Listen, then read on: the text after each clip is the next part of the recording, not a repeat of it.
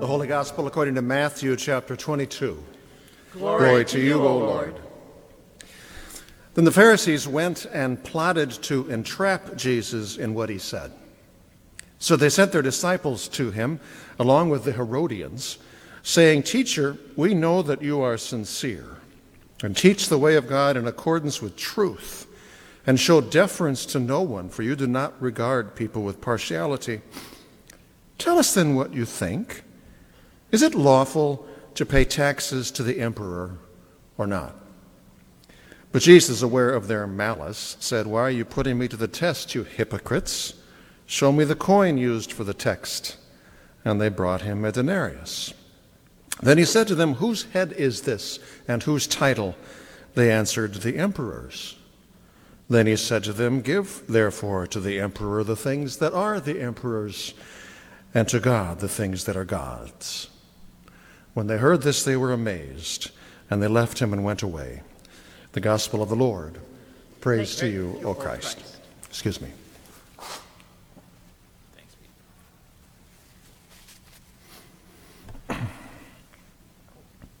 Two elderly women were walking around the grounds of an old cemetery when they came upon a tombstone with this inscription, "Here lies a politician and an honest man."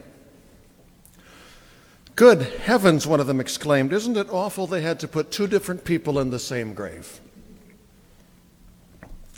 Well, you might find that to be an amusing little joke, or you might find it to be a sad little piece of commentary, but both joke and commentary are predicated on the pretty much cynical assumption that you can't be, it's not possible to be both a politician and honest. I'm not totally cynical, but I will tell you that a lot of times I do find myself taking steps in the direction of pretty darn cynical when I hear politicians talk about matters of faith. And I'm not saying this is good. I'm just saying this is me. I'm almost automatically cynical then, because my pretty much knee-jerk assumption is that those statements are usually far less about matters of faith than they are about matters of politics, sounding to me not like they're calling me to worship, but rather that they are trolling for my vote. Which our gospel text for today makes clear is absolutely nothing new.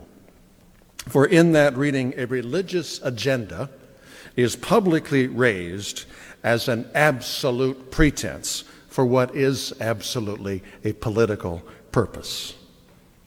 And so Matthew tells us of a group of Pharisees and Herodians. These are odd bedfellows, actually, but they're united on this occasion because they have a common enemy, Jesus, and they want to do something about him, preferably get rid of him entirely, but at the very least damage him politically. Because at this point, he has actually got a double-digit lead in pretty much all of the polls, and people aren't buying that it's fake news. And so they know that they got to do something, and so they talk it over, and they decide to ask Jesus this really sneaky, clever trick question to set him up to look bad, and then, of course, take a plunge in the polls. And to make sure that this political after effect of their trap is maximized, they ask him this question at a big event with lots of people around, and in fact, it's being covered live by all the major networks. Actually, they don't jump right into the question. They kind of start with, call it what you need to, but make sure you're wearing hip boots if you walk through it, because it's deep. "Teacher," they say, "we know that you are sincere." They are saying this, of course, insincerely. "And we know that you teach the way of God in accordance with the truth." They don't actually think that's true at all. "And you don't play favorites. You treat rich people the same as you treat poor people." They actually do know that that's true, but they hate him for it because they're rich and he shows them no deference for it.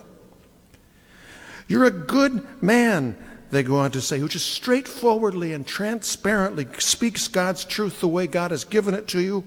And my goodness, we so respect you for that. We really do." They actually, of course, really don't. And so they now say, angling into their question, "We've come to you because we really need the help of somebody as godly as you to tell us, because we're really struggling with this one. So as a man of God, please tell us, is it lawful And by lawful, they mean lawful according not to the laws of the land, but to the laws of God. Is it lawful to pay the emperor, to pay Caesar, taxes, or is it not?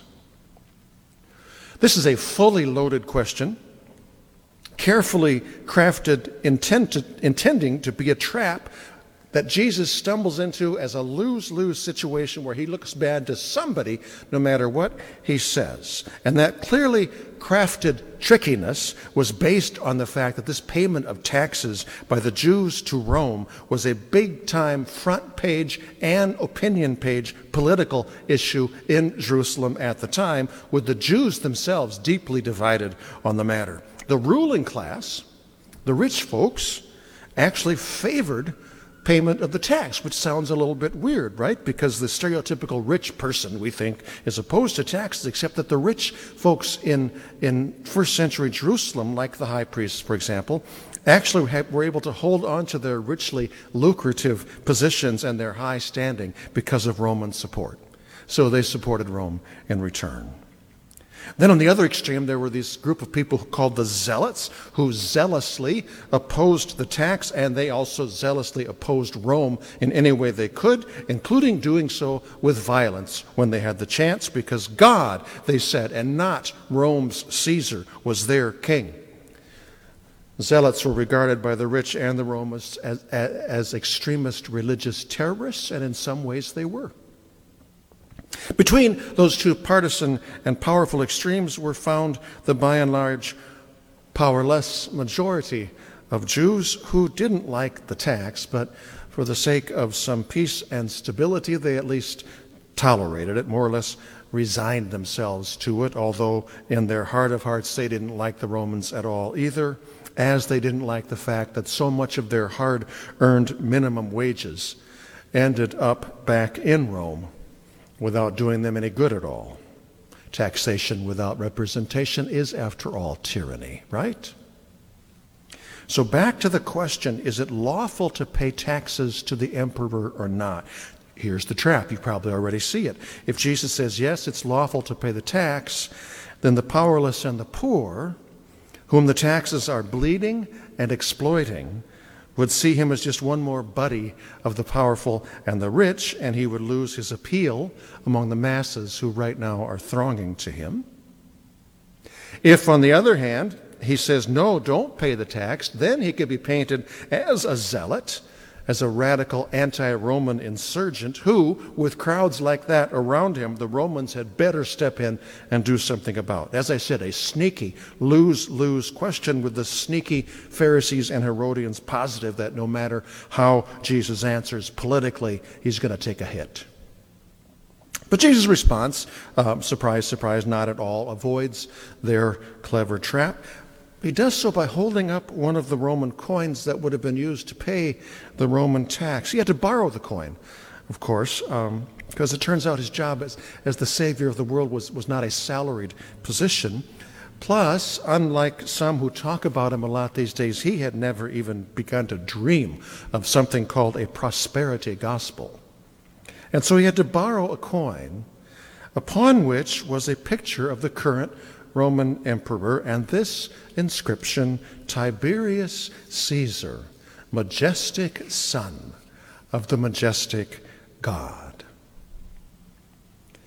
Imprinted on Roman coins, in other words, were the words, in God we trust, except the God was Caesar himself, which actually, if you think about it, might be more honest than the number of people in our country who carry money with the inscription, in God we trust, but it turns out the God they trust is the money itself, because it is what they give their hearts and lives to, and in some cases sell their souls for.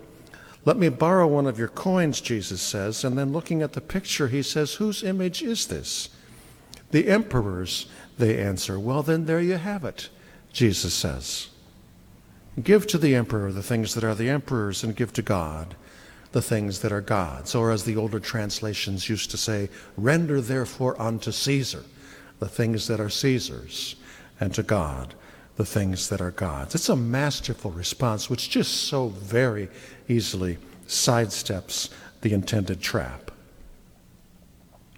It is also a response, however, which is often used to justify what we in this country have chosen to call the separation of church and state, which does so by interpreting that what Jesus is telling us here is that with one part of your life you give the state what is rightfully the state's, and with another part of life you give God what is rightfully God's, with the added but usually unspoken assumption that in this land of the free, with the rest of your life, which is also understood to be the majority of your life, right, you get what is rightfully yours in your pursuit of happiness. Which leaves life all neatly compartmentalized. Here's the church compartment of my life, Sunday morning, 10:30. Here's the state compartment of my life, and the rest, and the most, is the me compartment, where everything is mine. It's all mine. Except what? Except, yes, give Caesar what is Caesar's, because his is the image stamped on it. But two, give God what is God's, because God's image is upon it. Ring any bells, biblically speaking? How about a Genesis 1 kind of bell? As in the beginning, on the sixth day, God created humankind in God's image. In the image of God, God created them. Male and female, God created them. What is rightfully to be given to God because God's is the image stamped upon it? You. The point, in other words, isn't a little for the church compartment, a little for the state compartment, and then the rest, the most for the me compartment. The point is, whether I'm giving the state its due or whether I'm giving the church its due, am I giving God what is rightfully God's due, which, biblically speaking, means in all I do, am I giving God all of me? For this oft-quoted verse, it turns out, really isn't it all about the separation of church and state. This verse is about the first commandment. You shall have no other gods before me. For this verse says, yes, give to Rome, give to Washington, D.C. their due as you live your life, but give them only their due, not more than that. For God is life. The text is a clear call, in other words, to have no allegiance in your life higher than or even anywhere near as high as your allegiance to God. Which means, well, where do you even start? Surely in our cases it means, as I touched upon a few weeks ago, it means to be Americans, and patriotic ones at that, who pray for our country, pray for God to bless America, but don't be going around thinking God is American, or even particularly partial to Americans. For God is the one who will bless America insofar as America chooses paths that God considers worth blessing, which can only be done by not forgetting that God's partiality, biblically, absolutely, clearly, is for the poor. And it means to be politically active as a Republican, as a Democrat, and to vote by all means. Just don't be thinking God is a Republican or a Democrat. For God, being God, is the one whose compass both Democrats and Republicans are to be measured by if their desire, not cynically, politically, but truly righteously, is to appeal not to partisanship, but to righteousness. Which means, for example, if you're a Democrat, you and Jesus do need to work through the fact that all life, including unborn life, is life that God cherishes. And if you're a Republican, on the other hand, you and Jesus need to work through the fact that you don't get to call yourself pro-life if the system you voted for literally provides armies of doctors and treatments for the President of the United States while striving to unmandate guaranteed health care and other care for the newborn of the poor no longer sheltered in the womb. You see the point? This text is not about various little compartments in our life, one of which is God's. This text is about who and what is the ultimate allegiance in our lives. It's about giving God what is God's, because God is God. And what is God's is everything there is, including everything there is of you.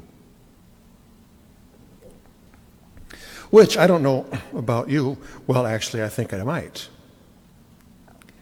If the plank in his kingdom's platform is me giving him absolutely all of me, nothing held back, then to mix a metaphor, I am absolutely in over my head without a paddle. I mean, that kind of righteousness is more than I can manage. Right? Right? Let me remind me, and let me remind you as well, that the one whose standard is that high is neither politician nor priest, neither church nor state.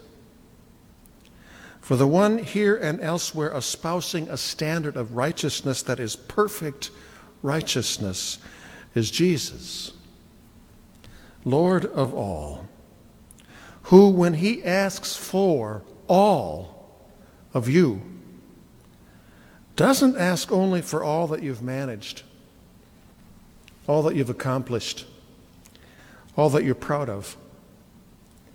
For when he asks for all of you, he actually means all of you, meaning specifically to include the things you've managed, only to the degree that you've managed to mess them up. Which is to say that when Jesus is the one saying, I want all of you, he's not satisfied until the all of you give him includes the all of your sin. Upon which he then stamps gently the image of a cross, upon which he, for the love of you, gave all of him for all of you, including the all that is common to us all, that being the all within all of us, whose need is for the forgiveness of sin. Amen.